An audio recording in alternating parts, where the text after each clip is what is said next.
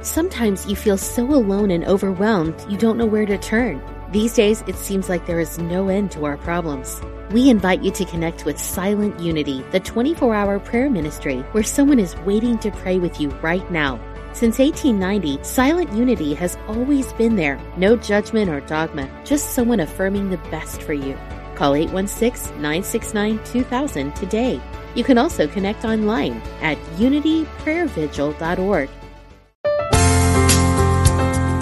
Exploring our oneness with Spirit and each other. Unity Online Radio.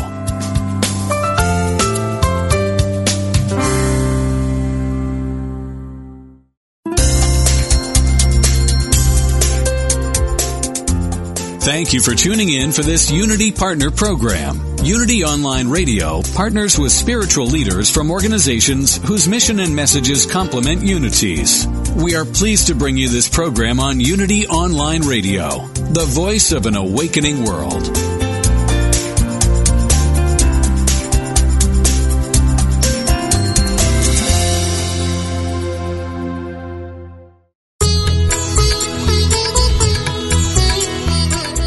Welcome to the Yoga Hour, Living the Eternal Way, offering insights and practices for spiritually conscious living today with Yogacharya Ellen Grace O'Brian from the Center for Spiritual Enlightenment in San Jose, California. To ask questions or join in the discussion, email us at theyogahour@unityonlineradio.org. Now, here's your host, Yogacharya Ellen Grace O'Brian. Welcome to the Yoga Hour, our time to open our hearts and our minds to the infinite. And today we're going to be looking into the heart of yoga philosophy and practice as it shows us how to live a life of purpose and meaning. We all have a deep soul calling to live a life with meaning and purpose. And the questions that arise is, how do we discern? How do we discern what is ours to do? How do we answer that calling that we have deep inside us? How do we respond to it? How do we get beyond our fears or obstacles to realizing our purpose in life? Well, we're really fortunate today because we have Yoga Rupa Rod Stryker with us, who's written a fabulous book, The 4 Desires, Creating a Life of Purpose, Happiness, Prosperity, and Freedom. So he's going to be sharing with us today how he has been teaching about this very thing for decades, really how we can live our dharma, how we can live with higher purpose. Welcome, Yoga Rupa. I'm so delighted that you're back today on Yoga Hour. What a pleasure to be with you again. Thank you very much. And before we dive into our conversation about dharma, about living with higher purpose, let's take a moment, a yoga moment, to just center ourselves.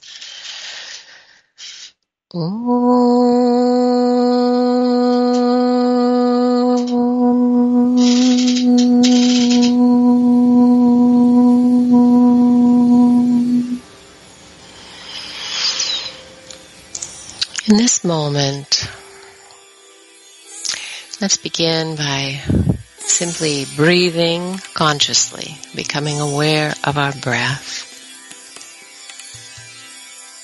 Breathing in, feeling that incoming breath moving through your nostrils, the coolness of the air, feel it touching the back of your throat, your lungs expanding, your abdomen expanding, and then the out breath, the air a little warmer now moving out again. Such a simple and beautiful way to begin, to move our attention from externals, from the periphery of things into the heart of our heart, and the breath of our breath. So as we use our physical breath to guide our attention within,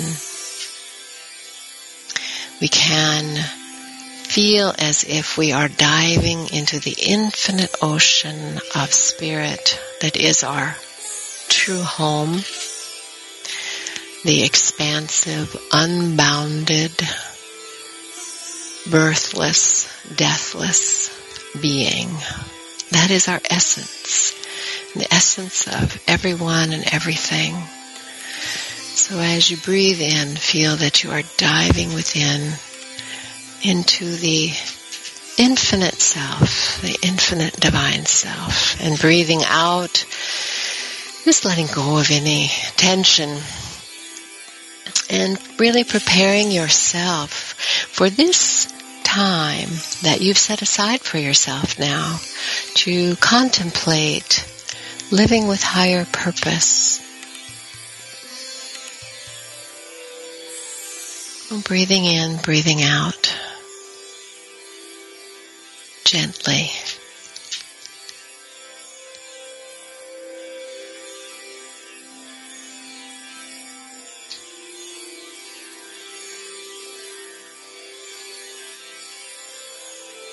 How beautiful to know that we are spiritual beings and that we are expressing through the body-mind vehicles, that we're all here with divine purpose.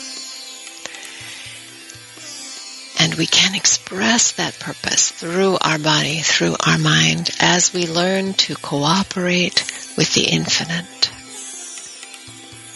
So in this moment of meditation, let us feel ourselves surrendering to that higher power, opening ourselves to cooperate with that divine intelligence that runs the universe.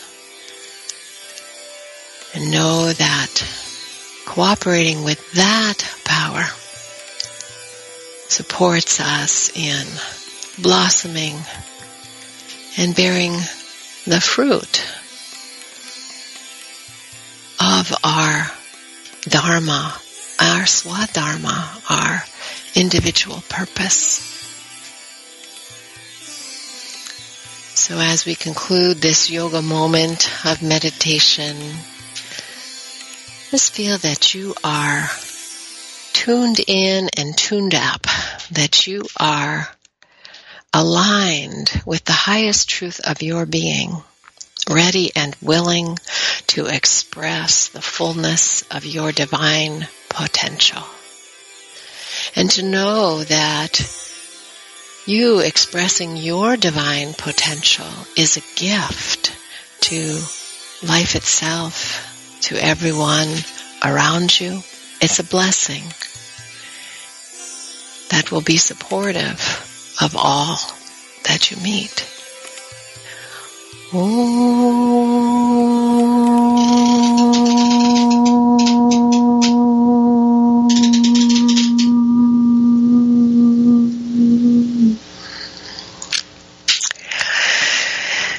Once again, my guest this morning on today's Yoga Hour is Yogarupa Rod Stryker. He's the author of the book, The Four Desires, Creating a Life of Purpose, Happiness, Prosperity, and Freedom. He's the founder of Para Yoga, a resource for the time-tested wisdom of the yoga tradition. And he's been teaching yoga philosophy and practice for more than 35 years, dedicating his life to improving the lives of others through his lectures, his writing, his creativity, which is vast, his leadership, service, and through the demonstration of living his yoga in his family life as well. You can find out more about Yogarupa Stryker and more about his work and his workshops at Para Yoga, that's all one word, P-A-R-A, yoga.com. So, Yogarupa, I just adore your book, The Four Desires, which has us looking at the Purushartha, the four Vedic goals of life, dharma, living with higher purpose, and artha, how to have the means to do that, kama, how to enjoy our life, and moksha, understanding the goal of liberation and what that means to live with that that higher freedom. And your book is just a wonderful manual for that. And in there, you talk about Dharma, of course, as a foundation, which is our topic today. And you describe so beautifully this magnificence of Dharma as this inherent intelligence in life that is supporting everything and reaching its potential. And the way you describe it, I just see all the sciences coming together in your beautiful descriptions of a salmon swimming upstream, or a baby learning to walk, or the body healing itself. So, how did you first tune into this higher intelligence that we could say is demonstrated in Dharma? Well, thank you, first of all, Yogacharya, especially what a wonderful way to start this discussion is with that meditation. I'm sure everyone who was listening to it felt as though you were giving it just to them. It really was wonderful.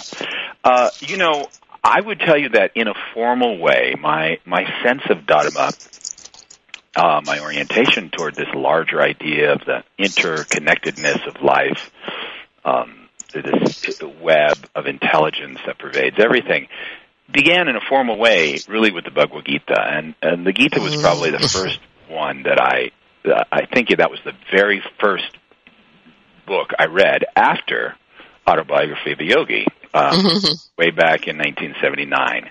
And I remember reading the Gita in around 1980.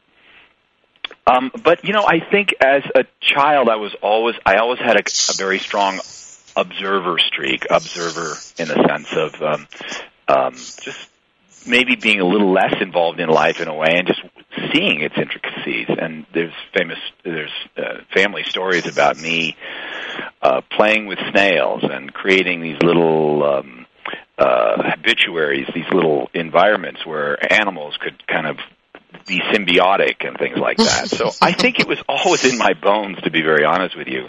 And to this day, I spent a lot of my life living in Los Angeles, in city life, and really so longing for nature. Now we're in Colorado, and we just see it. The thing, in a sense, we've become so denatured as human beings that this is, in a way, asking modern or civilized human beings. It's kind of a leap of, almost asking them to take a leap of faith that nature is so interwoven. We've become so denatured. We've become so out of that loop. But once we spend a little bit of time back in it, we begin to see the intricacies of it. I would ask our listeners today there's a video that someone showed me recently. It's all about reintroducing the wolves into the Yellowstone National Park. And the title of this video, I think it's only about 7 minutes long, is How the Wolves Changed the River. And it tells you in such a short time the level of intricacy, we could not design a machine that was more elegant than nature. And really that's what we're talking about, is that how everything is woven together in this amazing and gorgeous symbiosis. And really I think the ancients recognized so early on, and certainly in the Vedic wisdom and what gave rise to yoga, of course, was this deep appreciation for our relationship to the world of which we were a part, and how we best served it. Not just the world, but moreover the nature that supports us and the world. And what they saw is it being critical to not just our physical well-being, but as you spoke to in this meditation, was just even the very reason we're here is to line up with that intelligence. So it started early for me. And then, the question comes for us I understand. I mean, I don't think we know, but we can guess that, no other creatures except human beings have that question of, how do I cooperate with the infinite? How do I live authentically? And as you were speaking, Yogarupa, I was thinking about how, in this vast experience of nature that is such a divine dance, it's so beautiful. We can see it right in our backyard. We can see it in the way the body heals itself. I mean, it's just so obvious. Yet, we somehow think that we're left out of that support, and that's just mysterious about human beings. I was thinking about a little line from one of the poems of Kabir that was translated by Robert Bly, and he says, basically, you were taken care of in your mother's womb. What is it that makes you think you're entirely orphaned now? And so the first obstacle, I think, to living with higher purpose is really that spiritual one, isn't it? Of, discovering what we are and how it is that we fit into this universe. But that is also, I would say, in a way you're making the case, which is something I strongly believe in a way that we're the only species, we're the only kind of form of life on the planet that can step out of dharma. We can step out of sync with nature, with the kind of intelligence that is sustainable, that supports the greater good, the greater whole. For that reason, that's really where free will comes in. And it's really for that reason that we actually feel so satisfied when we step back into it, because the fact is that we can do adharmic or non-dharmic actions. And in a way, that's the great joy of being human, is both our ability to fall off or move away from this track of innate intelligence, but then to find it again and to commit to it and to live for it. The level of satisfaction from that is really extraordinary because of the fact that we can veer off that path of harmony with the greater good, a greater whole. Yeah, and I was thinking of, there's this saying from the Dhammapada of the Buddha. He references the great joy of finding the stream. There, that's it. Exactly right. Would have said it better than I did, but that's right. That's perfect. Yeah, it's a beautiful way to think about it, isn't it? The great joy of finding the stream. So, talk to us a little bit, Yogarup, about why it's so mysterious to us. What makes it difficult for us to do that? What do you see as the main impediment? And, maybe, I don't know, whatever you want to say about it. What's behind the driving force that we have to find that stream? Where does that come from? Oh, well, I actually heard two questions in your question. There were two questions, and I've just set you up for the whole of yoga philosophy, so go for it. Well, I think the first one is that's the only place where we can really thrive. So I'm answering the second question first. You ask, why do we long for it? Why do we search it out? And in the end, we can fight dharma. We can fight this order, this intelligence. And, it'll invariably wind up as disease at some level or another. And I might use the word dis-ease. We can all take detours on what we know is the best diet. We can all take detours on what we know is the best lifestyle for ourselves. We can all take temporary leave of just common sense of what we think we should be doing and who we should be associating with. But it's not long before the universe reminds us that we've actually stepped out of the order. And in a way, in terms of the yoga of life, what we'd say is, make friends with making good decisions that support your well-being, because the more often you do it, the easier it is to do it. But in short, the reason we do it is because it's where we thrive, and we can't go too far away from dharma before we start impairing our capacity to thrive. And again, diet or health and friendships and what we read and what movies we see, these are all ways, that are all really critical that we continue to stay mindful of through our life in order to stay healthy and happy. Part two of the question is, why is it? And I think why is it difficult for us to do that? Well, precisely because as human beings, we have so much choice. And I don't mean that as a result of social technology, social advancements, those things. This has been part of the human beings' challenges and dilemmas since the very beginning, which is We stood upright. We began to develop. We have this unique intelligence that allows us to build bridges and to invent art and music and instruments and architecture and design and engineering. And we have really, human beings are extraordinary. When we really, you and I are on the phone, we're not even in the same place. We're conversing about these sublime topics. Our forefathers or others have developed the technology for us to do this. We're extraordinary. But the challenge is that Dharma is a kind of silent call. It's always present, and yet is unheard by a mind that is burdened by a lot of prejudice or distraction or false beliefs. Once we start getting separated from being able to hear it or sense what is best for us, what really will help me thrive in the long term. Speaking of Buddha, he kind of spoke to this idea in a way. He just made it very simple. He kind of said that there were effectively wholesome and unwholesome desires. Now, clearly, we all have both. Even great sages have. Yogacharya, who's one of the greatest sages in the history of India, he said, I always know what is good, but I don't always do it. He said, I always know what is not good, but sometimes I do it. Shankara said that? Yes. That's refreshing to know, isn't it? Yeah. But it is a litany that we see in all the literature, don't we? I mean, we see it in the Bhagavad Gita as well. Sure. Arjuna's question, how does this happen?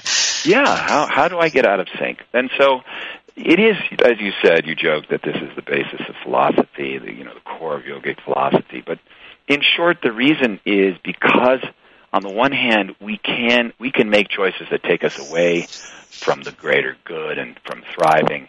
But when we make those choices to thrive on a moment-to-moment basis, simple decisions, again, as I said, what we eat, who we associate with, the fact we do our sadhana, our discipline every day, our practice every day, we remember the best of ourselves, we remember our place in this universe, we remember that we're associated to divinity, and we are divinity. Divinity is us. And when we do that, the satisfaction is not just that we will be well, not that we will be healthier, and we will most likely be more successful in the long term. But it really means just the sheer joy, I made the right decision today. We become a living example to ourselves of what we would like to be and to become. That itself is a great joy. It really is, and we can talk about yoga sometimes as, cultivating a sattvic lifestyle, a life of peace and higher happiness. And when we do cooperate with our higher self, then naturally the mind becomes more quiet. I think most of us know that one of the problems of going against the grain of our divinity is that our conscience gets noisy. And and then we feel that, we feel out of sync. So the same way that we have the joy of feeling in sync, we have the pain of feeling out of sync. So we do have this inner guidance system, our GPS that guides us towards dharmic living all the time. We're going to take a break in a few minutes, but before we do, Yogarupa, will you talk to us about, we have dharma, this inherent blossoming of our divine potential, living with higher purpose, waking up, being self and God realized, and then we have our svadharma, which is our individual expression of that divinity. Talk with us a little bit about how that is set up in us. You do a great job in your book of talking about swadharma. So give us a little insight into that, and then after the break we'll come back and talk about that some more. Sure. Well, I think, you laid it out. You always do. You really throw me a lot of softballs in terms of questions. So you really do. You make it easy. But, you made this distinction between kind of the higher purpose that is common to all of us. I mean, there are two ways to describe it. One is our job here. The highest purpose of our life is to learn how not to suffer. Another way of saying that is to learn how to be as happy and healthy and successful as we possibly can by really understanding our place in this universe, and that is our relationship to our source. So we all have that. I mean, in a sense, to the one who's dedicated to that vision, the purpose of life is self-realization. And really, it's the ultimate purpose. A life, in effect, would be wasted if we don't understand our spiritual heritage, who we are, and what's brought us here, and have a direct relationship with it. Mm-hmm. Yeah. Part two, though, as you said, is you mentioned Sva-dharma, Sva meaning self, and Dharma meaning, again, we've talked about this, as purpose. The sense of that is it's really the jiva, our individual soul. So, I've had a very real living example of this in my life. Very quickly, I have 4 children, but they've come in this unique package, and that doesn't sound too strange. 2 sets of twins. 2 sets of twins. We've gone to the hospital twice, and we've come back with 4 children. Quite extraordinary. And but to watch, my second set of twins born 1 minute apart. First set 10 minutes apart, but 1 minute apart, and they could not be more different. Their strengths, their qualities, their tendencies, their gifts, what they see, their challenges, I should say, as well. And that is an example that there is some type of encoding. This is encoding in the soul. They were born essentially astrologically. It's the same time, and yet they're so distinct. And it's clear they have different potentials. And if both were to honor the best in themselves, and they were to make really good choices throughout the course of their life, they would wind up in very different places. And that's kind of a living example, a real-life example of the fact that if you, Yogacharya, even though you and I have some very important things in common, really do honor the best in yourself. In other words, fulfill your dharma. And I do the same. Although we'll have these fantastic phone calls from time to time, and hopefully even a deepening in our relationship. But the fact is, you'll be led differently, and you will reach different people through your teaching. And I'm a teacher as well. I'll reach people differently. So it's this idea of this uniqueness. And the best way I say it, in a sense, is that we are each a note in the symphony of creation. That's beautiful. A beautiful way to think of it. And boy, with 2 sets of twins, you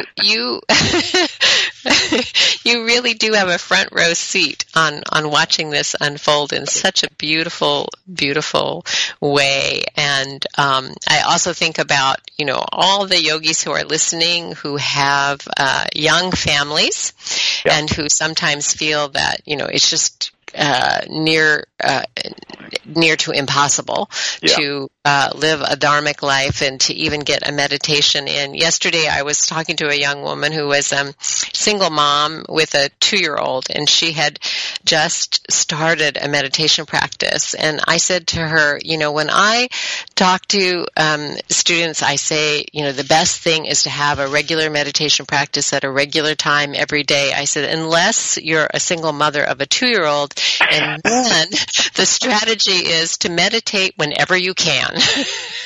Boy, it's like you took that page out of my book, or vice versa.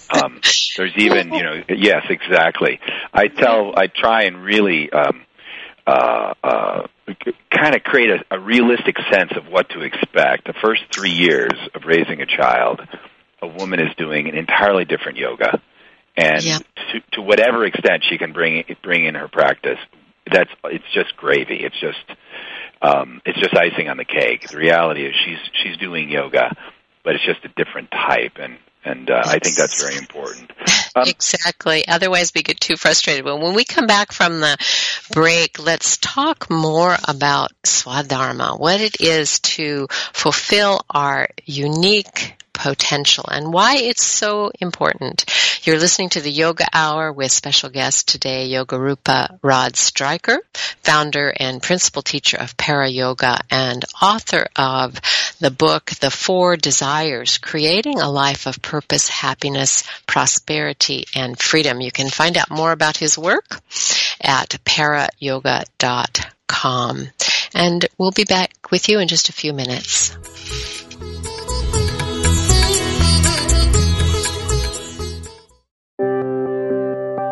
Unity Online Radio brings you inspiring programs on a variety of spiritual topics.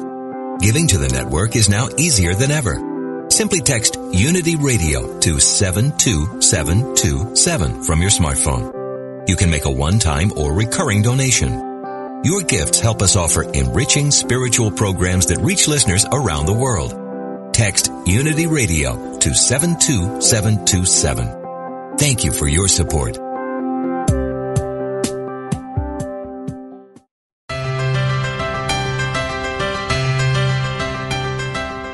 Somewhere, tucked away in the Unity Library archives in Unity Village, Missouri, you can find a secret treasure. They are the scripts from Unity co-founder Charles Fillmore's early days on broadcast radio, the teachings of Unity's founders, almost 100 years old. Now, for the first time in history, you can hear them through the power of the Internet. Join Bob Brock every Tuesday at 10 a.m. Pacific, 1 p.m. Eastern, for Unity Classic Radio, Words from Our Past.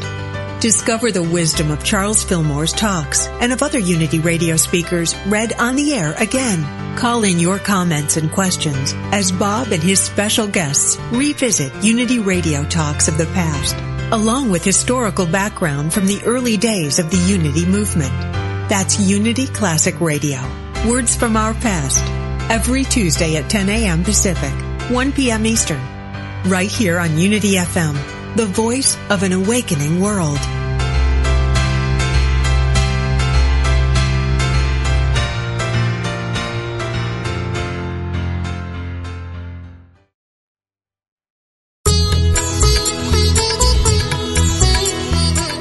You're listening to the Yoga Hour, Living the Eternal Way, with Yogacharya Ellen Grace O'Brian. We now return to the Yoga Hour.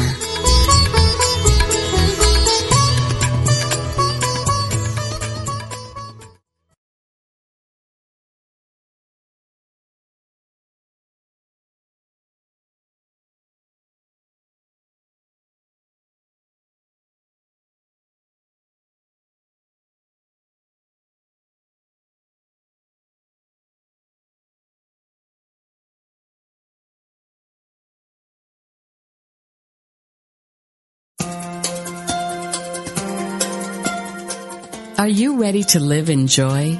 Is there an area of your life where you could use a miracle? Have you been praying for help and guidance? Come join Lisa and Bill and their guests for an hour filled with practical tips on experiencing miracles, greater abundance, focused, deliberate living, and the peace of God that passeth all understanding. Experience more joy in life. Listen to Living in Joy, Reflections on A Course in Miracles with Lisa Natoli and Bill Free every Friday at 2 p.m. Central here on Unity Online Radio, the voice of an awakening world.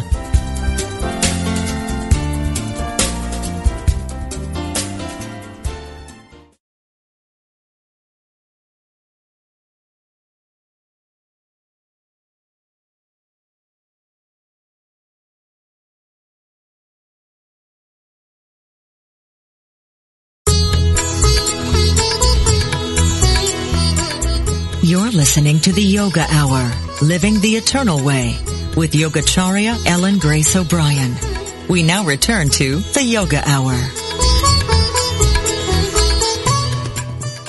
Welcome back to the Yoga Hour. I'm Yogacharya O'Brian, and my guest today is Yogarupa Rod Stryker, founder of Para Yoga and author of the marvelous book, The 4 Desires, Creating a Life of Purpose, Happiness, Prosperity, and Freedom.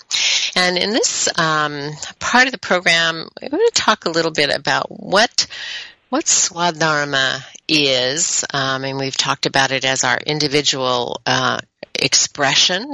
Each of us, of course, are unique. All we have to do is look around and see that we all look different and we all have different talents and abilities. And when we think of Dharma, we have this basically subset of it, which is to express in fullness that which we are with our unique capacities. And in your book, Yoga Rupa, you quote George Bernard Shaw, a quote that many of us have heard, but to look at it in the light of Dharma is really quite profound.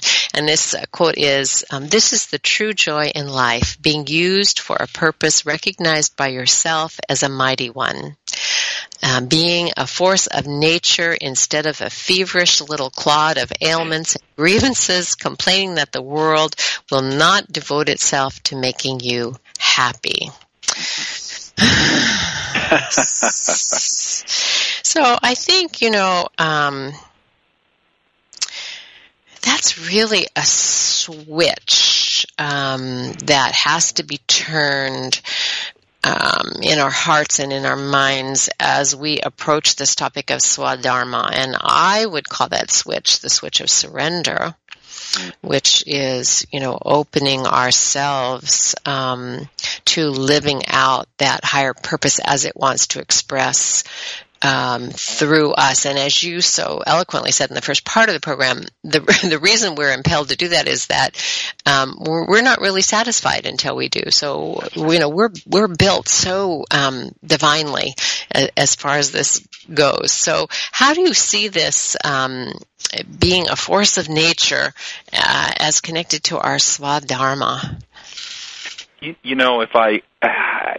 Let's go back to what I acknowledged right before our break, and I talked about being a father. So I have this very real example, and I think most listeners, in one way or another, we've all seen children at play. And the idea really is that no one tells an infant to attempt to lift their head or to fight and engage the muscles in their body they'll need to roll over or eventually to stand. And once they're standing, to eventually start to, or even before that, learn to crawl and then learn to stand and then learn to walk. No one tells us to do that. We're actually seeing a demonstration of Dharma in that child. We're seeing this force of nature. And in each instance, if we were to count the number of failures, I think this is a really important piece, because it's not just there's this ambition and motivation and some dynamic force that's compelling us to evolve and to grow and to expand. But alongside of that, there are almost an infinite number of failures. When we watch a child trying to stand up, how many times they fall, and how unsteady they are, and yet that force continues to live. And the point I'm making is that I think that what happens is, and I think this is a really critical piece, where we lose that inherent, innate quality to honor this force of nature moving within us, is by the time we're 7, we start looking around, even maybe 5, we start looking around to see if other people saw us fall. And sometimes children will cry more when they see that someone has seen them fall than from the actual hurt of the fall. And then what starts to happen is we start to now look at ourselves as an object through the eyes of other people's perception of us. As we go through life, then we collect heartache and disappointment and embarrassments, and each of those disappointments and scars, if you will, to me becomes a weight on that inherent, innate force of nature that we are, that being compelled. And I think this is so telling. So we lose that. We lose it. My first teacher said something interesting. It was the only time he used the word sin.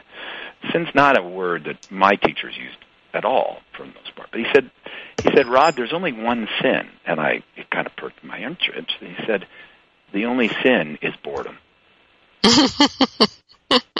And he essentially was saying to me, and he went on in this conversation, he said, boredom is to be completely out of sync. It's literally a symptom of being displaced from your soul, because the soul is never bored. Mm-hmm. And right. Yeah, so therefore, that gives to me that kind of, and you use the word surrender. Well, in the yoga tradition, Patanjali, the great sage of yoga, the seer of the yoga tradition, really says to us that it's abhyasa plus vairagya. So there's the non-attachment, the surrendering, which is a vairagya part. But abhyasa is the consistent effort to be where we want to be. So for the little small child, as I was saying, it's to learn to run, to learn to walk, to learn to crawl, to learn to speak.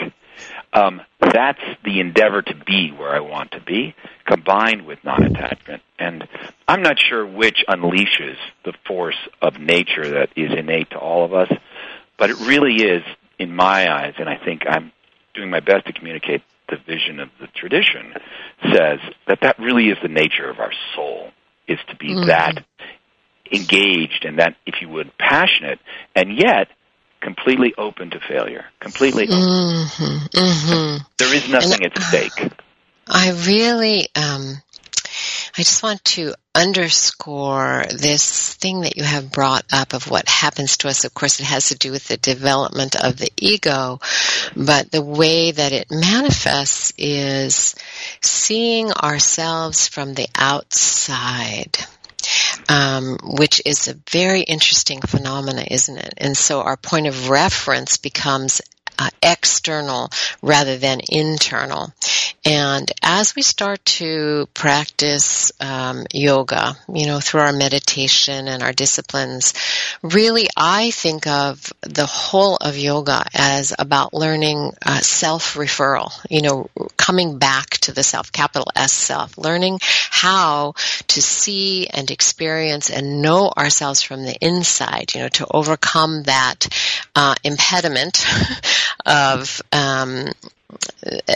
seeing ourselves externally, and having that point of reference, which doesn't do us any good at all in terms of, fulfilling our potential. I mean, it helps us be socially astute. We need some of it, so we're not, stepping on other people's toes. But in terms of our fundamental point of reference, yoga teaches us how to have self-referral, how to listen to that still small voice within us, how to listen to the body, right? And how to clarify the mind so that we can receive inner guidance. And so the disciplines of yoga are, I think, critical to us finding our way, the way that is uniquely ours, because we're never going to get that through just looking outward. We have to be able to look inward. It really, I do think, I agree with you. I think this is really at the heart of what we are doing when we're practicing, and that is redefining the very essence of our self-identity. And indeed, we can look outward. We look outward and we judge ourselves by how much we make, how much money we make, where we live, our clothing, our jobs, all those kinds of things. And there is a certain legitimacy to that. We need to kind of check in to what we would call object referral as opposed to self-referral. And but at the same time, if we ignore that inner reality that truly defines us, then we're really living half a life. Mm-hmm. Right. Yep. Exactly. And, I want to talk a little bit about, because this is so critical, and you do such a beautiful job in your book about it, and that is, so we've developed this skill of self-referral, and we start to have some sense of clarity about our individual expression, what is ours to do, and we have so much power in our will. As Paramahansa Yogananda said, our wisdom-guided will, that will that we align with our higher purpose and our higher power. And so learning how to set an intention to bring that forth is one of the first steps that we can take in fulfilling our swadharma. And I know this is critical to, or I believe it is critical to what you teach, how we can set an intention and how setting intention actually puts in motion then the unfolding of our swadharma. So if I got that right, to tell us more about it. If I got it wrong, then correct me and take us onward. Okay. I think one of the things I want to make sure that we just touch upon before we end the call, and that is this, that very often people make this, they extrapolate from this idea. We use this word dharma, and then usually defined as purpose. And very often when we think of finding our purpose, people almost invariably replace the word purpose with profession. Oh, yeah. And I want to make it clear that they're not equivalents at all. I see that if you find your purpose, and in that sense, I'm really going to make the case if it's more a unique ray or note. And so even though, for example, Yogacharya, you and I are both teachers and teachers of this ancient wisdom, we both have gurus, and at the same time, our ray, how it gets communicated, in fact, what we maybe do for our students may be slightly different. And I would make the case that if I'm living my dharma, it means following the dharma well outside of my professional life. I'm ultimately communicating a similar ray as a father and as a husband and as a citizen. And it's important that we understand it's not just what I do for a living. Purpose is really finding that unique ray. Since the book came out, the book is out about 6 years now, and I continue to teach it. And really, once the book was written, I realized there were refinements in the process that could make it easier to people to help find their dharma. So we actually did a workbook, which I'm incredibly pleased with because it really moves people through the process. It's less important to me that people understand the nuance of all of these philosophies, and more important that they're actually living them. And to do that, you need to ask exactly what you just brought up, which is, okay, how do we, first we have to get clear on what the Dharma is. What is my unique ray, so to speak? How do I ray out into the world? And then how do what does committing to it look like? So what I would say is, number one, there's two pieces to this. One is, I do things like in the workbook, which is how I began to improve the live courses, etc. But I ask people to write a poem. I ask the opening minutes of the course curriculum I teach live is how the workbook opens, and I simply ask people to remember a time in their life where they were thriving, and not thriving because circumstances were great, but thriving in the midst of challenging circumstances. And I ask people first to do this meditation and enter into that kind of awareness of, despite the challenges and in spite of what was happening in their life, the best of them pushed through. And it's amazing that why I ask them to write a poem is because poems have a tendency to be more unique, more authentic, and they kind of come out of nowhere. Most of us don't think of us as poets, and yet, given the opportunity, they're usually much more expressive, and there's language in there that crackles with that force of nature. I then ask people to extract the most powerful verbs and ideas in there for them. And that becomes the beginning, one of the most powerful tools we use. We use about 4 to help people find their purpose. At that point, they get this vision of what the Svadharma is, that it's unique to them, how they find redemption in their life, how they can conquer their challenges, how they shine in the most meaningful way in their life. At that point, once they do that, another piece of it is really is a sense of understanding how you could phrase that in a way that becomes actionable. Very often, people lean into this kind of idea of very flowery language around purpose, and I really discourage people from doing that. In fact, I developed a rule. And the rule is this: you can only use the word love, serve, or give. No, you can use one of those 3, but you can't use more than one in your Dharma code. Because we all lean into love and serve and give. But I've actually met nurses, for example, who that's all they do is serve.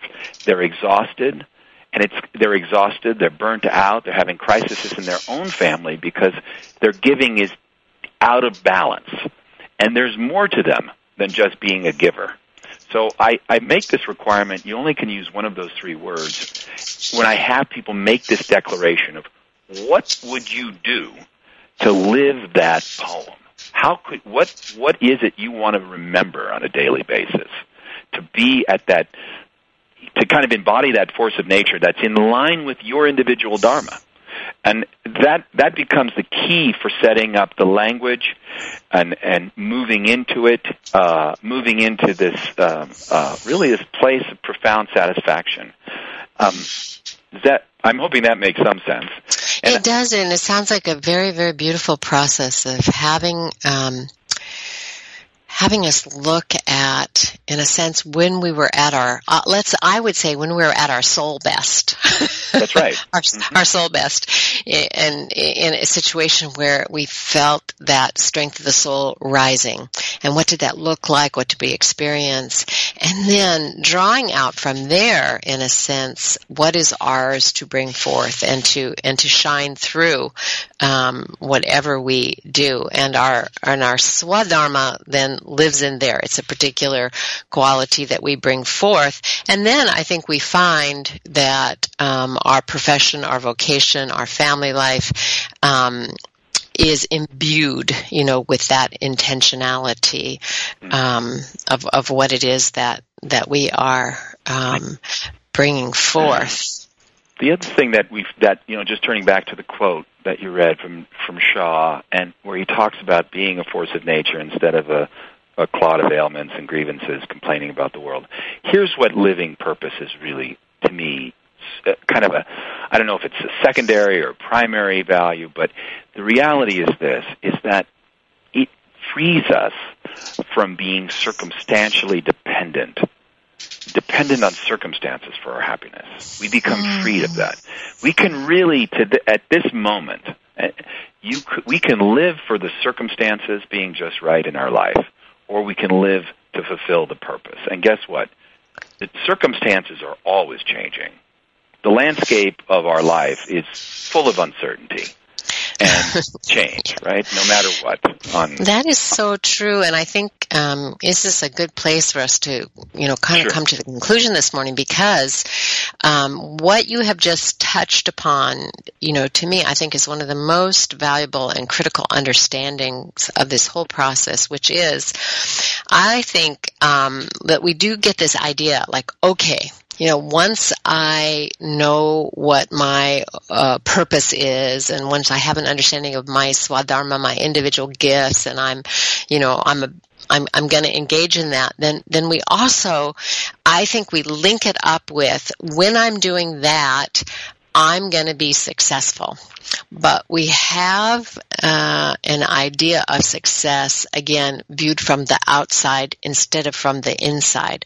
Now, I think, the chances are that, yes, you will be successful in many ways. But the point is to understand that this success is about soul culture. It's not about what we're producing or what we're achieving, which is a byproduct. It's about the unfoldment of our soul capacities and our higher understanding. Would you agree? 100%. Yeah, beautifully said. Beautifully said. It's the one thing. It's one of the few things we get to take with us. When this life is done, I will leave a few belongings. Hopefully, I've raised some healthy kids that can bring something good into the world when through their work and their efforts. But the reality is, I get to take my practice, the results and outcome of my practice. Krishna assures us of that, and that is that none of our efforts toward practice will ever go wasted. We take that with us. And the other thing is that I will leave with the values I lived for, not the stuff I accomplished, but the values that were in play, that I stood out, that I was claiming through my actions, that I was claiming through my intentions. That goes with us. And in that sense, it really offers us the ability to be, the prototype, the modern prototype of Arjuna on the battlefield, and that is that we face challenges in our life. Do we live for the outcome, or do we live for having lived the best soul-driven purpose? And that's unassailable. If we are there, then really we have something unique. That's beautiful, Yogarupa. Thank you so much, and thank you for, again, returning to the Yoga Hour. And let me just remind listeners again, they can find out more about you and your work at parayoga.com. And I'm so glad that you brought up poetry as a way right into grappling, understanding, and seeing the blossoming of our dharma, because I have a new book of mystical poetry that is coming out now in just a couple of weeks, called The Moon Reminded Me. And so if you're listening in real time in January 2017, we will have a launch event on February 17th at Center for Spiritual Enlightenment in San Jose for that book. Beautiful concert and reading. And then I'll be doing readings at different places across the country. So visit my website, Ellen Grace O'Brian, O'Brian with an A.com, and you can find out about that new book and pre-order it if you like. The Moon Reminded Me. And I want to thank our Yoga Hour team. This Yoga Hour is a service project of Center for Spiritual Enlightenment, a meditation center in the Kriya Yoga tradition. So my warmest thanks to producer and regular guest host, Dr. Laura Trujillo, our assistant producers, Nita Kenyon and Ann Hayes, and of course the ever-present, omnipresent Jeff Comfort there in the sound booth at Unity Online Radio. And again, Yogarupa, thank you so much for being here today. Such an honor, and both an honor and a pleasure. Thanks again, Yogacharya. Thank you. And to everyone tuning in, I look forward to being with you again. And remember to let your inner light shine into the world and to share your peace and your joy with all that you meet. Bye now. Thank you for tuning in to the Yoga Hour, Living the Eternal Way, with Yogacharya Ellen Grace O'Brian. Join us every Thursday morning at 10 a.m. Central, 8 a.m. Pacific for practical, purposeful methods for spiritually conscious living every day. At Metaphysical Romp 2, we demystify metaphysics to help you live life at a deeper level. One of our key principles is the recognition that you always have the power to choose how you respond to any situation. Instead of asking, why did this happen to me? A better practice, which aligns with the metaphysical principles we share, is to ask yourself the question, how can I use this for good? We promise you'll experience a transformation in thinking that will reap huge dividends as you master the art of living metaphysically. For new perspective and spiritual insight, listen to Metaphysical Romp 2 with co-hosts Reverend Paul Hasselbeck, Reverend Bill Holton, and Reverend Cher Holton. Tuesdays at 2 p.m. Central Time, here on Unity Online Radio.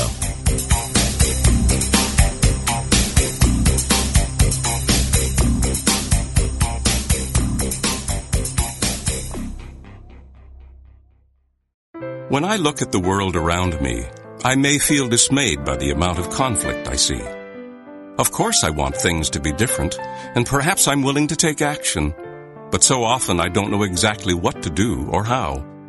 Sometimes the best place to start is with myself. By first looking at my own life and relationships, I may find areas of conflict that need to be resolved. If I want that resolution, I must work for it within myself. Peace is a personal responsibility, an ever-present power I must choose to accept. Every time I work to heal something within myself, I am helping to heal the world. Peace happens, one heart at a time. Peace can begin with me.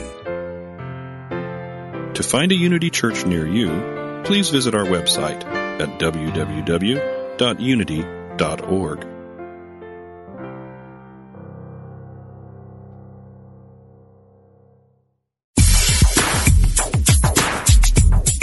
God is formless, yet takes many forms. What goes around comes around. Chant the name of the Lord and be free. No one comes to the Father except through me. Ever been confused by the variety and apparent contradiction within world religions? Join Reverend Paul John Roach every Tuesday for insight into those principles held in common by all the great religious traditions in world spirituality, exploring the unity within all cultures and faith traditions. Using discussions, interviews, humor, insight, and practical advice, we will clarify the confusion and reveal simple yet profound truths. Call in with your questions and ideas and help break down the barriers that separate us from one another. That's World Spirituality with Paul John Roach, Tuesdays at 11 a.m. Pacific, 2 p.m. Eastern, here on Unity FM, the voice of an awakening world.